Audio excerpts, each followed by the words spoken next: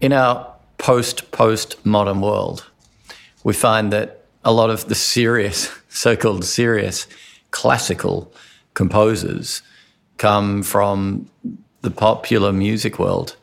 Most obvious example of this is Jonny Greenwood, with whom we've collaborated in the past, and he wrote this extraordinary piece for us called Water, and of course is known as a film composer amongst the greats, having worked with Paul Thomas Anderson.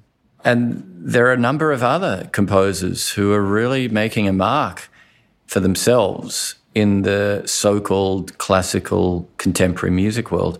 Bryce Dessner is one of those such composers and popular music icons, and the other one is Sufjan Stevens, who released an essentially electronic music album called Run Rabbit Run, and a suite has been made out of this music.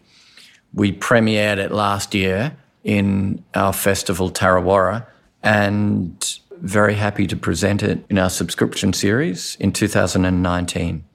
This also features one of my favourite works by the Polish composer, the psychedelic music of Karol Szymanowski, his second string quartet in an arrangement for strings.